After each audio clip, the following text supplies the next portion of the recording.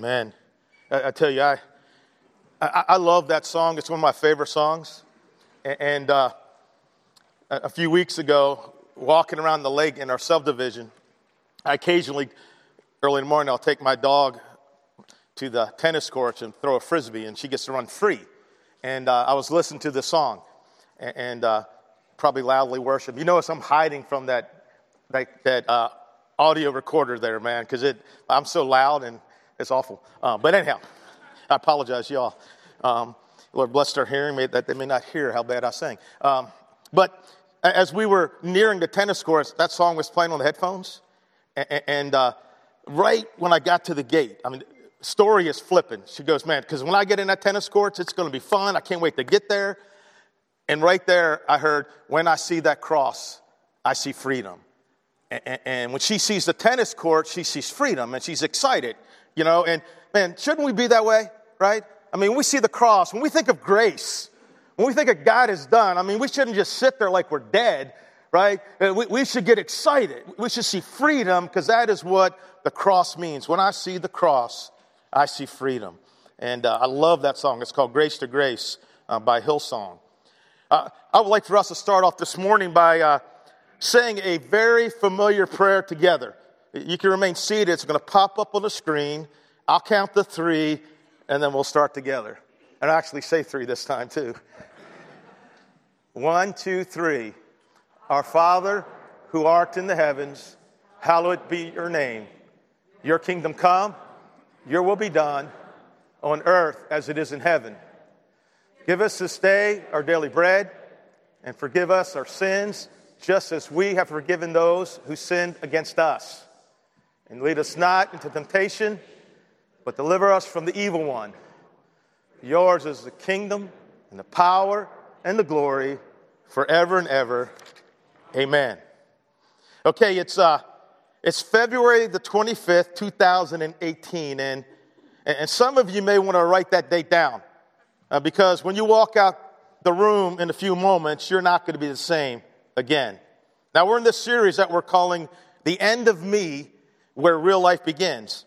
And since January the 21st, we have been defining real life, or the blessed life, this way. A blessed life equals a God-given joy, fullness, and satisfaction, regardless of outward conditions. Repeat after me. Joy. Fullness. Satisfaction. Question. Is that how you would describe your life? Is that what you're experiencing in your life right now? If you were asked to summarize your life in just 3 words, are those the 3 words that you would choose? And do you think that those 3 words, joy, fullness, and satisfaction, are how most people in our culture, most people that you know, most people in this room, do you think that's the 3 words they would use to describe their life? Now, I think we all would agree that most people would they would be totally okay with joy, fullness, and satisfaction describing their lives. But listen, here's the deal. That there's something, or should I say someone, that is a huge barrier to people, to you and to me, experiencing a real, full, and blessed life. And Jesus talked about that in Luke chapter 17. He says this: if you cling to your life, live for me, you will lose it. Now, do you think Jesus is telling the truth? That living a self-centered, self-focused, all about you life is the fastest and surest way to a joyless, empty, and unsatisfying life. Again, do you think he's telling the truth? That if you cling to your life, if you live for you, you will lose it. I think he's telling the truth. Yet many people still choose to live this way, to live for themselves. And then Jesus says this, second half of that same verse. And if you let your life go, the end of me, you will what? You will save it. And again, you think he's telling the truth. That if we make this shift in our minds where life no longer revolves around us, like if we die to ourselves, we will find real life. Do you think he's telling the truth? I do. Well, how do we get there? Well, the good news is that Jesus tells us how to get to the end of me in his inaugural sermon, the Sermon on the Mount, where he invites us to live a counterintuitive life, where he invites us to live a life that on the surface does not make sense, that seems upside down, and yet it's the very life that works. Because it's the yoke, it's the teaching, it's the way of Jesus, our great rabbi, who wants to guide and direct us to the life he created us to live, the real life. And so what we've been doing in the series is looking at this upside-down teaching of Jesus, at this way of living that helps us get to the end of me. Ways that on the surface don't seem to make sense. It's the opposite of what you would expect. Ways like, blessed are the poor in spirit. Blessed are the poor in spirit, where we learn that we're blessed and we find real life when we get to that point where we recognize our brokenness or our broken mess, and we acknowledge that we're bankrupt before God, and we say, God, I can't. God, I need your help. God, I can't fix it. I can't repair it. I can't restore it. I can't put the pieces back together on my own. Ways like how mourning and sorrow and sadness is a pathway to happiness. You see, it's in the tears that you and I shed over our loss, over our sins, and over this lost world where we experience the presence and comfort of God in ways like we can never experience any other way. Like Job says in Job 42:5, in the midst of his suffering, my ears have heard about you, but now in my pain and suffering you showed up, and now my eyes have seen you. Ways like how being gentle, keeping our strength under control, as counterintuitive as it seems, is how we actually win in this world. It's how we inherit the earth. And ways how, like, if we take the me out of team, if we get in the game, if we do our part, if we approach life and church not to be served but to serve, we find a blessing. In ways like we saw last week of unpretending to see. Blessed are the pure in heart, for they will see God. Last week we talked about, no more pretending. No more having a public self and a private self, right? No more being like, whoa, how you doing? No more being like, when the spotlight's on, I'm going to act this way, and boom, when the spotlight's off, I'm going to be totally different. We live by one script when the lights are on and a different script at home. We can't do that anymore. No more pretending. We want to be pure in heart, an undivided heart. We want to be who we are. Yes, brothers and sisters, blessed are the poor in spirit. Blessed are those who mourn. Blessed are the gentle. Blessed are the pure in heart. For they will get to the end of me and experience joy, fullness, and satisfaction. This morning we're going to look at Jesus lighting up another path to the end of me, to real life. And it's, blessed are the merciful, for they will be shown mercy. And I need to let you know up front, this is going to be a tough one. This is going to be a tough one. We've had a lot of tough ones lately. It gets tough to be real. But if you want to live a blessed life, you have to learn to be merciful. If you receive mercy, you have to be able to give it. There's a question that'll pop up on the screen. It's in your notes. And in your notes, you can circle it. In your mind, you can circle it if you're not taking notes. But because it is a tough one, and because you have an opportunity today to leave here totally different, to leave some baggage and some ugliness and some chains and some bitterness and resentment and unforgiveness and stuff, you have a chance to leave that behind. And so the thing is, you're going to say whether you agree or disagree that you're going to do this. I'm open to what God wants to teach me today. I will not allow any wall or attitude to keep me from hearing from God. And you circle, nah, you know what, I don't hear from God. And you just disagree, right? No, I don't want to hear from him. Or you can say, you know what, I'm willing to hear from God. And sometimes hearing from God can be unpleasant at first, right? As he tweaks us and gets us back on the right path. Father, we humbly come before you. And God, you know us. And God, we can put on masks, we can pretend, we can hide, we can cover up. But God, you see our hearts. And God, I pray today that you will help us, help me, God. Man, I need these words today, Lord. I need them so bad. And God, I pray that you find a way to use this messed up person to share the truth of your scripture. In Jesus' name, amen. Well, Matthew chapter 18, Peter comes to Jesus with a question. Lord, how many times should I forgive my brother when he sins against me? Up to 7 times? In other words, Jesus, somebody hurt me. They've done me wrong. And not just once. Yeah, I know I'm supposed to forgive him, but it feels unfair. Why should I always have to be the one to forgive? Lord, how often do I have to forgive him? 7 times? And then I can let him have it? And now, I understand, Peter was probably expecting Jesus to give him a gold star, right? You see, the rabbis in that day taught that you had to forgive somebody 3 times, and after the 3rd time, boom, right? You can unload on them. And so Peter's saying, you know what I do? I'm going to double that and add 1 for good measure.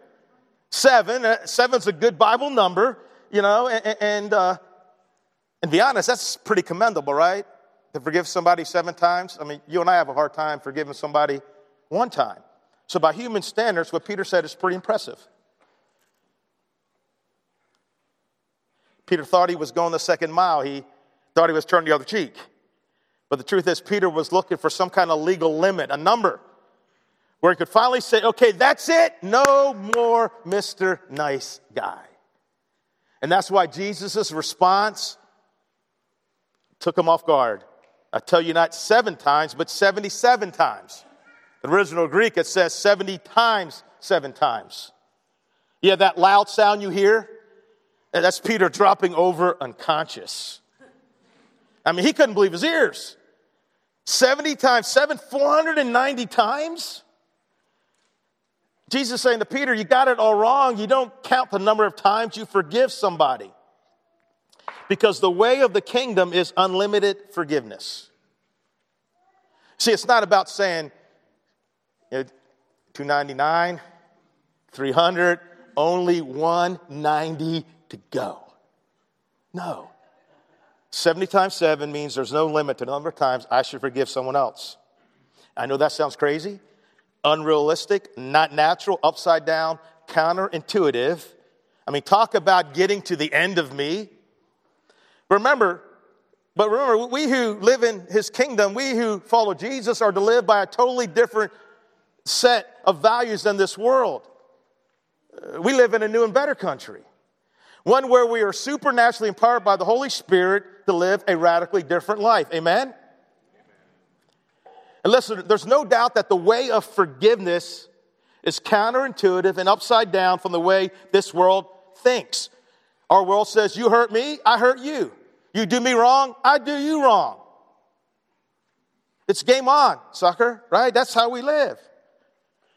Now, since the reality of unlimited forgiveness was hard for Peter to understand, it's hard for us to understand, Jesus tells a story, right? To show what it looks like for a Jesus follower to live an unforgiving life. And it's not a very pretty picture. Act 1. We're going to start at Matthew 18, 23 to 25. Therefore, the kingdom of heaven is like a king who wanted to settle accounts with his servants. As he began the settlement, a man who owed him 10,000 talents was brought to him. Since he was not able to pay, the master ordered that he and his wife and his children, all that he had, be sold to repay the debt. Looks like. So this is a story of a king who wanted to settle accounts. And one guy owed him a very large debt. Anybody out there know what debt is? Right? It's fun, right? I mean, we love it. Right? No, it's not fun. And let's talk about the size of this debt for a minute. You see, before the word talent meant ability or a skill, it was used in Greek currency. It was the largest unit of accounting in Greek currency. A talent was 10,000 denarius. And the denarius was equal to 1 day's wage. Multiply your daily wage by 10,000, you discover the value of a talent. Check this out. All the taxes collected in Judea and Samaria all year long, given back to Rome, was only 600 talents. Okay, so let's assume you make $52,000 a year, the median income in Charlottesville in 2016. And you annually work 260 days. You make $200 a day. A talent in your case is valued at $10,000 times $200 or $2 million. Therefore, 10,000 talents equals what?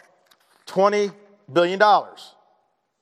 Now, what is Jesus trying to say by choosing such a large number? That this guy owed a debt that he could never repay. Now, at this point in the story, three things would strike Jesus' listeners. First thing is, how did this guy get so much money? I mean, kings in those days were not in the habit of giving out $20 billion loans to their servants. Only one answer. This king is a king of extreme generosity.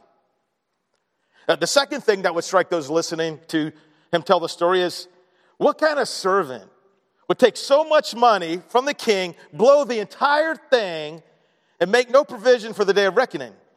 There was a movie that came out many years ago called Dumber and Dumber, right? This guy was the inspiration for it, right?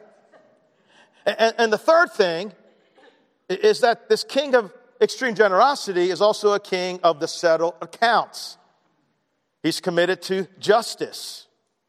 No, this is not the story about getting off the hook because of a timid, gray-haired, grandfatherly, boys will be boys, who say at the end of the day, it's okay, no big deal, we'll just let that go.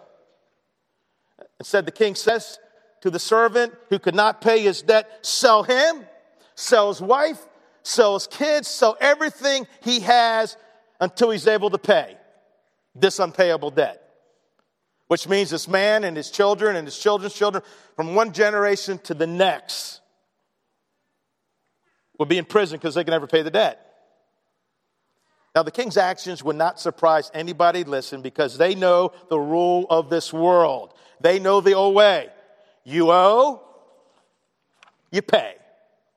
You owe, you pay. And then the story starts to get interesting.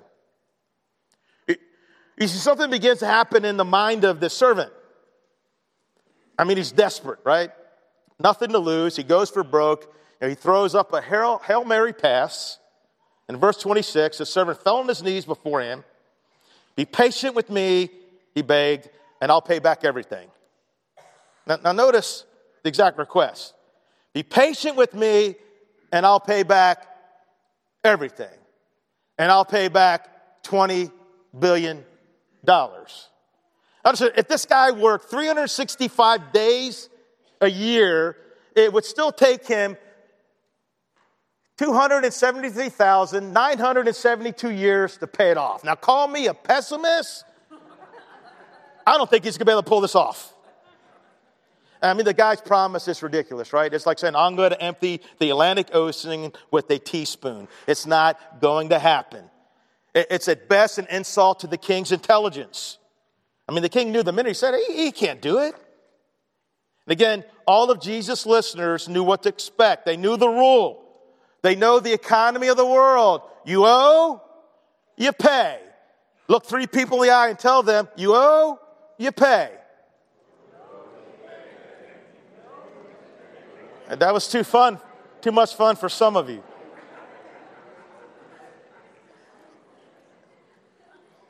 Remember, he's a just king. He's settling accounts. And so they're waiting for the axe to fall. But it never does. Jesus says in verse 27, and the king is moved with compassion. He looks at this frightened, selfish, desperate man, and he's moved with mercy. And he does two things. In the original language, he does them in this order. First, he releases a man, no prison. He saves his family, frees his children, gives them back his home. The guy's released. And then he goes beyond that, and he forgives this unpayable debt. Now understand, the debt does not disappear. I mean, somebody has to pay it, right? Somebody has to cover the loss, take the hit. But who pays? The king decides to pay. And listen, lean in, brothers and sisters, because you want to hear this. You see, the king is offering a whole new system of debt management. It's the new way of Jesus. It's the economy of grace. You owe, and I'll pay. You owe, and I'll pay. And I know that's crazy. But the king says, I'll pay your unpayable debt. I'll take the hit. I'll suffer the loss. It's on me. You go free. You owe, and I'll pay. And imagine what happened when this guy got home. And he sees his wife. They're not going to lose their home. He's not going to lose his family. His family won't have to be in prison. They're free. They got their lives back. And they don't even have to pay back the debt. All because of this new way, the economy of mercy and grace. I mean, imagine if this week you got a call from your mortgage company or all your other creditors, and they told you, hey, you know that money that you owe us? Forget about it. Forget about it, right? It's on us. It's canceled. You're debt-free. Enjoy your week. Would that feel good? Right? Would anybody be excited about that? Anybody jump up and holler and scream and have a really good week? Absolutely. Why doesn't God's forgiveness make us feel the same way? I don't know. Maybe it should. You see, this story is really a story about the human race. It's my story and it's your story. Jesus says there's this king, there's this God, extremely generous, full of grace and mercy, but who's also painstakingly just, and every one of us have accumulated a mountain of unpayable debt. And we add to that debt all the time by our sins of commission and omission, by the things we do that we shouldn't do and the things we should do that we don't do.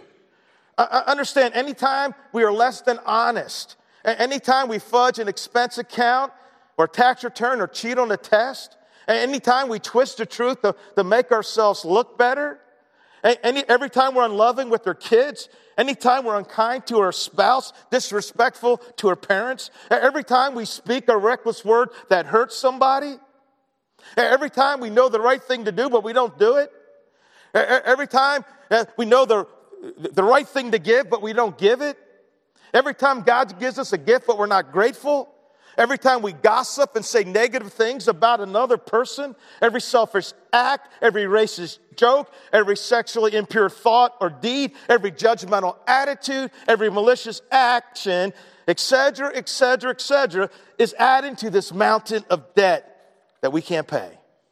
And we're all in the same boat. I mean, I'm a pastor. I devoted my life to spiritual growth, and it took me about 30 seconds to come up with that list. You know why? Because Steve Bailey's committed every one of those things. No. No. Let's be real careful. That list is me. I mean, imagine if every month you got a list of all your sins since your last sin statement, right? Like, how long would it be? But the good news, the awesome news, the amazing blow your mind news is that the story doesn't end with our debt, but with the mercy and grace of God. You see, one day the king came to me and said, hey, Steve, I'm here to tell you that you owe a lot. I mean, that mountain of debt you have, it's pretty high. And I know you're trying to pay it off yourself, but instead of your debt going down, it's only getting bigger and bigger and bigger. It's frustrating, isn't it, Steve? Hey, don't worry about it. I got this new deal. It goes like this. Steve, you owe, and I'll pay. Steve, it's the way of the kingdom. It's the economy of mercy and grace. I mean, do you remember the day when the king said to you, hey, would you like to live in the kingdom? Would you like to live under my mercy and grace? Would you like to live in my freedom? I remember the day for me. It was December the 30th, 1979, and a Sunday night in Orlando, Florida. I surrendered my life to Jesus and said, yes, are you kidding me? To His amazing grace. As I repented of living a life for me, something I continuously do. As I confessed Him as my Lord and Savior, and as I was baptized in the name of Jesus for the forgiveness of my sins and the gift of the Holy Spirit.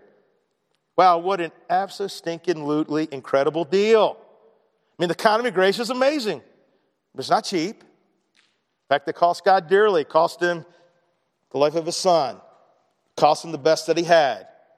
And He paid it without hesitation because of His unfailing love and his unbounded mercy. Maple Grove, we owe everything to his mercy and grace. Get it? Good.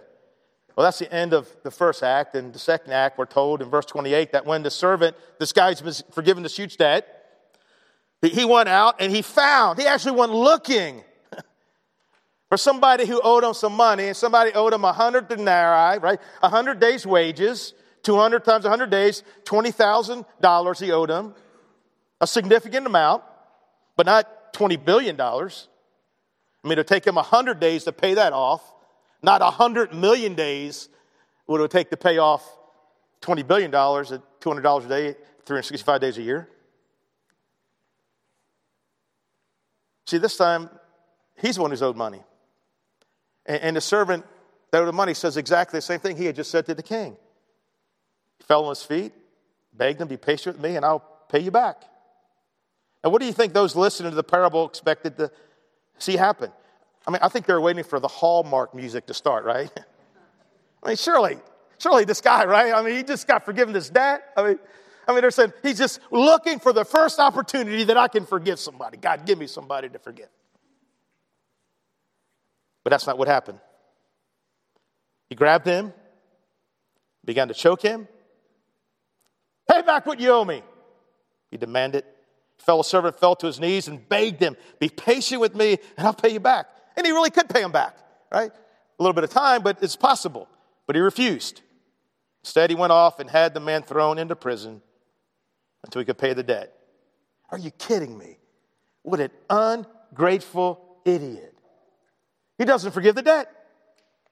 He doesn't give the guy a chance. He just throws him into prison, and so doing violates in every respect, spirit, tone, word, and deed that the king showed him. He was saved by grace, but refused to give it. Now it's time for Act 3, and it's painful and sobering. When the other servants saw what happened, they were greatly distressed. Like, are you kidding me? I can't believe you're doing this. You just got forgiven that debt? And you're willing to take mercy. You're not willing to give it. You're willing to sing about mercy and grace and lift your hands in church, but you're not willing to forgive people? Are you kidding me? I'm not believing this. And they went and told their master everything that had happened. The master called the servant in. You wicked servant. He said, I canceled all the debt of yours because you begged me to. Shouldn't you have had mercy on your fellow servant just as I had mercy on you? Yeah, the servants brought in once again. This time, there's no deals. There's no plea bargains. He's like, you didn't get it. It didn't penetrate. You barely misunderstood this, my friend. You thought my mercy meant that I was some fuzzy-minded incompetent that will let you get away with whatever you wanted to get away with. Treat people any way you wanted to treat them. You took my mercy and my grace, and yet you remain the same old hurtful, self-centered, unforgiving person you were before. You were shown forgiveness, but you wouldn't give it. You were granted mercy, but you won't bestow it. You were showered with love, but you won't extend it. You were offered the economy of grace, but you have chosen to live in the economy of bitterness and unforgiveness. And if that's what you want, that's what you're going to get. Take him away. Throw him into prison. In anger, his master turned him over to the jailers to be tortured until he should pay back all he owed. And then comes one of those frightening verses in the Bible. Listen to this, church. This is how my heavenly Father will treat each of you unless you forgive one another from the heart. Ain't no 7 trumpets, 7 seals there, y'all, right? That's pretty easy to see. Pretty easy to understand.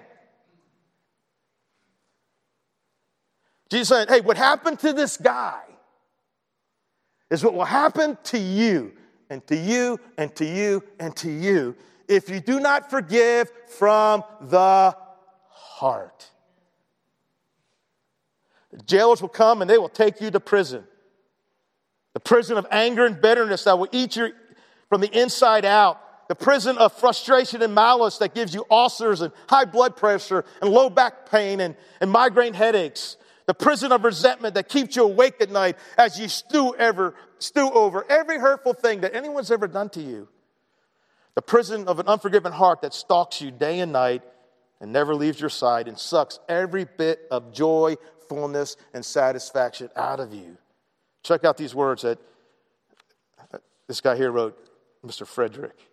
Of all the deadly sins, resentment appears to be the most fun. Right?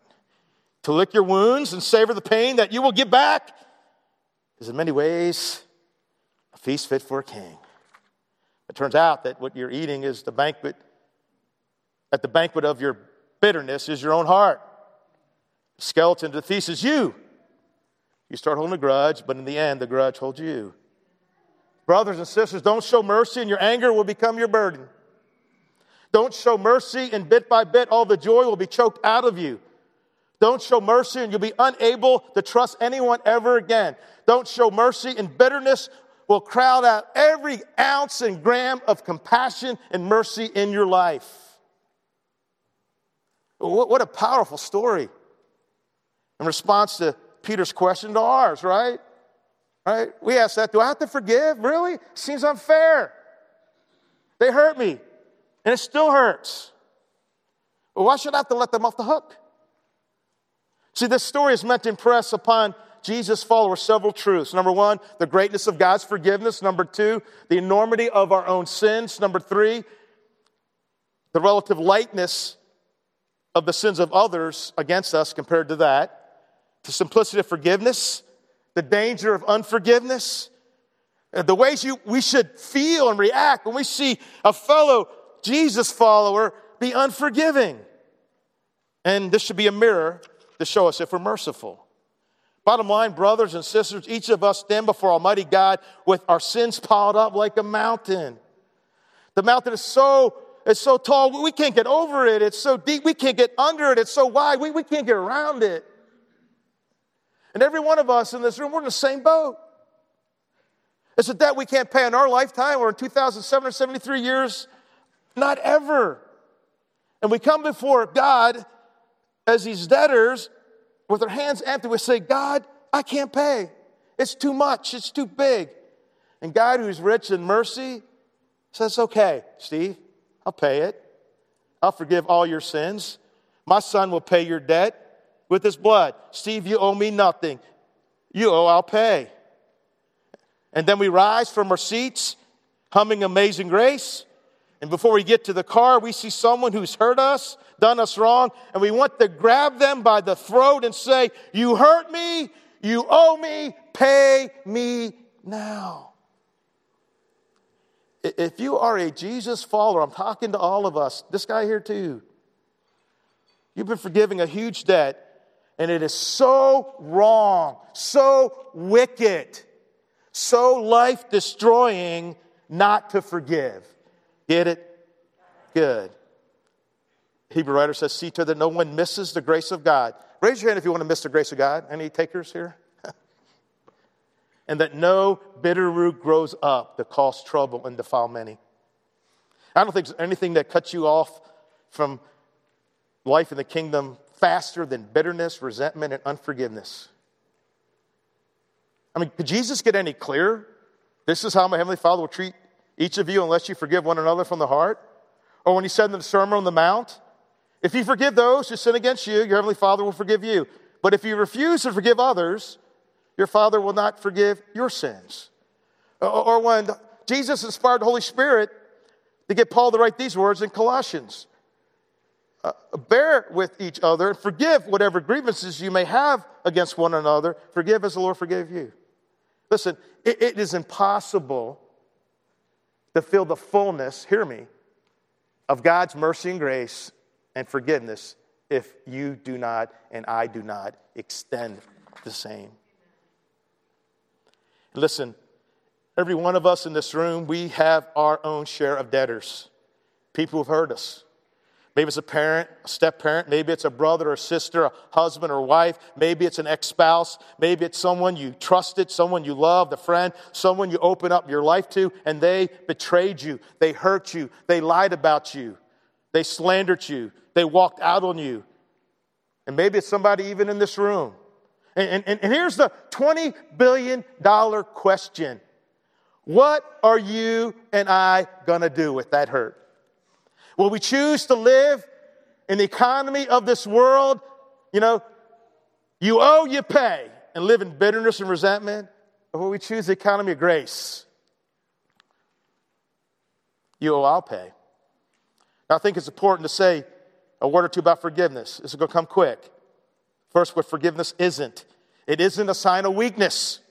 Even taking the first step, right? God did. They'll be like, well, if they say it first, then I'll say it too. Yeah. Husbands and wives, let's get over ourselves. It isn't conditional. It's not earned or deserved. That's why it's mercy and grace. It's not excusing or tolerating wrong behavior. It's not minimizing the seriousness of the offense. Oh, it's no big deal. Yeah, that was a big deal. It hurt me. It's not allowing a wrong behavior to go on or be unconfronted. And it's not resuming a relationship without change, without genuine repentance, restitution, and rebuilding of trust. Now, there's basically 3 stages of forgiveness. This is important. Phase 1 is we refuse to get even or to hurt them back. We give up our right to pay them back. We give up our fantasies of vengeance. You know what I'm talking about? You're wanting them to lose their job and for their dog to run away, or gain 100 pounds overnight, right? Or get audited by the IRS, right? We stop wanting bad things to happen to them, right? We stop thinking bad things about them. That's stage 1. Stage 2 is when we see the person that is beyond the hurt. You see, what happens when we're hurt by someone, a lot of times when we look at that person, all we see is the hurt. All we see is the pain. But in the second stage, we don't ignore the hurt and the pain, but we look beyond it and we see the person. And we realize, guess what? I bet they've been hurt too.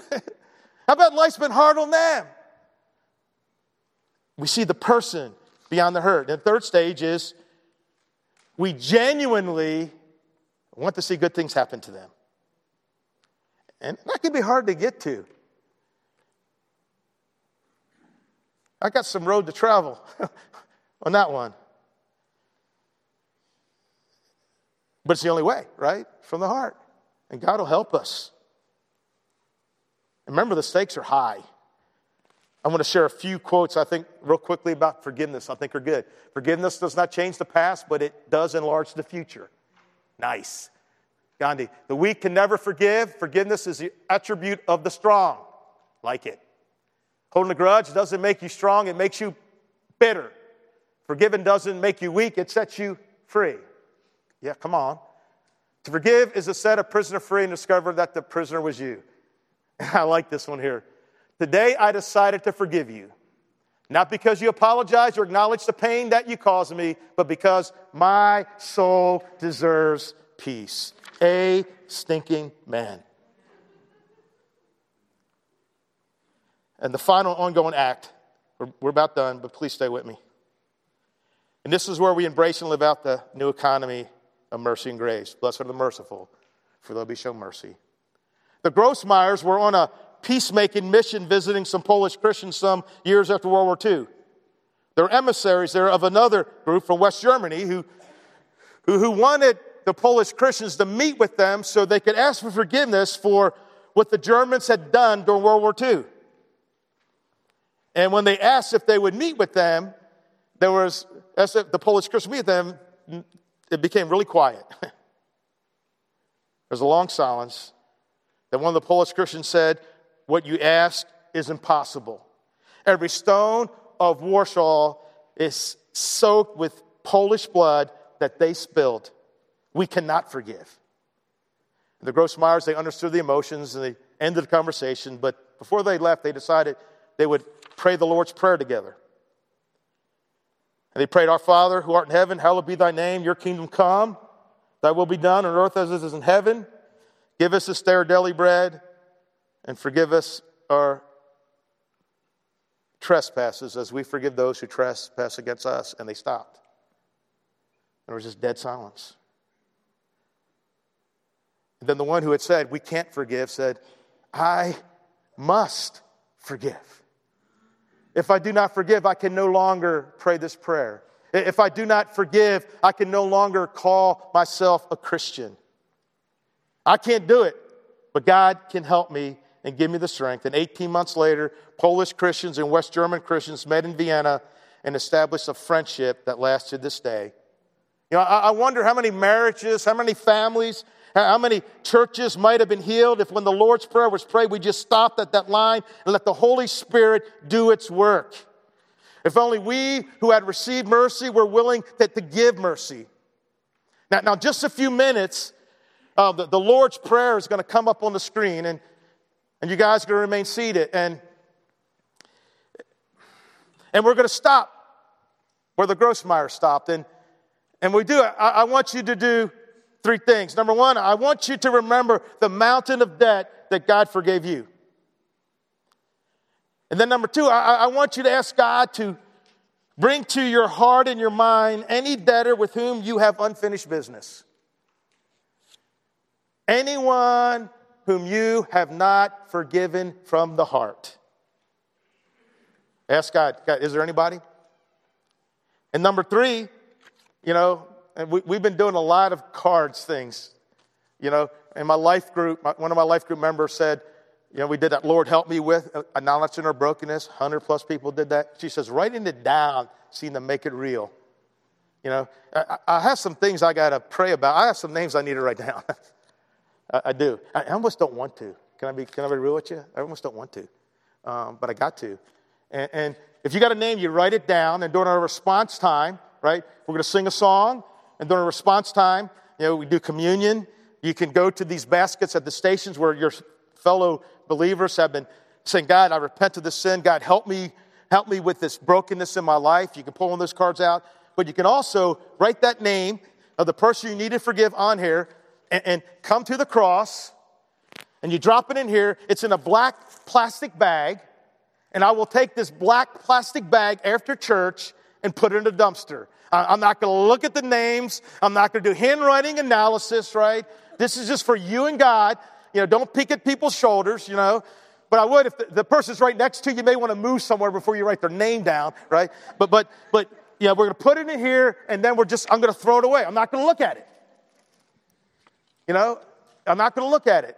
And so, let's say that part of the Lord's Prayer together. Our Father, art in the heavens, hallowed be your name. Your kingdom come, your will be done on earth as it is in heaven. Give us this day daily bread. Forgive us our sins, just as we have forgiven those who sinned against us. And I urge you right now to let the Holy Spirit work. Maybe you have some really deep hurt. Maybe there's a pain in your heart because of a mom or a dad, a brother or sister, someone who was once a close friend. And there's something inside of you that wants to say so badly, you owe, you pay. You got to make it right. But you need to forgive. Remember, you had this big mountain of debt between you and God, and He forgave it. So how can you withhold it? And remember that when you forgive, the prisoner being set free is going to be you. And maybe you're thinking, I can't forgive right now. You can ask God to help you, right? God, you know what? I know I'm supposed to. I'm not wanting to. Holy Spirit, will you help me to forgive? Will you help me to forgive? You know, one of the greatest acts of forgiveness, or words spoken of forgiveness, I think, in all of human history was when the Son of God was lifted up on a cross and He pounded nails into His wrist and His feet, and He cried out, Father, forgive them. They don't know what they are doing. And really, neither do people who hurt us, right? They don't know what it's doing to them. They don't really know what it's doing to you and to those around them. And so we're going to sing this song. I'm going to pray, and then we're going to sing this song, and then have our time of response, where you take a name, drop it in there, no peeking at people's cards, right? You and God. You could leave here with a lighter burden. Man, I can't emphasize, I'm talking to myself. Boy, am I talking to myself. not carry this junk anymore, right? Not carry it anymore. Just let it go. Just let it go. And then we take our communion. If you're visiting with us, we have 2 cups and the crackers in the bottom. And we collect our offering, the compassion buckets. Like I said, each station you have cards where people really are broken. Help me with my marriage. Help me with my anger. Help me with my lust, my greed, my addictions, I mean, there's some serious hurt in this body that you could pray for. So would you stand? I'm going to pray, and then we'll sing, and then respond. Father God, I thank you for this opportunity to come into your presence. And God, I pray that right now you would just help me to get off the stage, to get out of the spotlight, and to get real with you. And God, if there's things in my heart that aren't right, if there's things in my heart, Lord, where I have not forgiven someone from the heart, Lord, give me the strength to write that name down and to let it go. Give my brothers and sisters that same strength. And may your grace and mercy that we received and that we give set us free today. In Jesus' name, amen.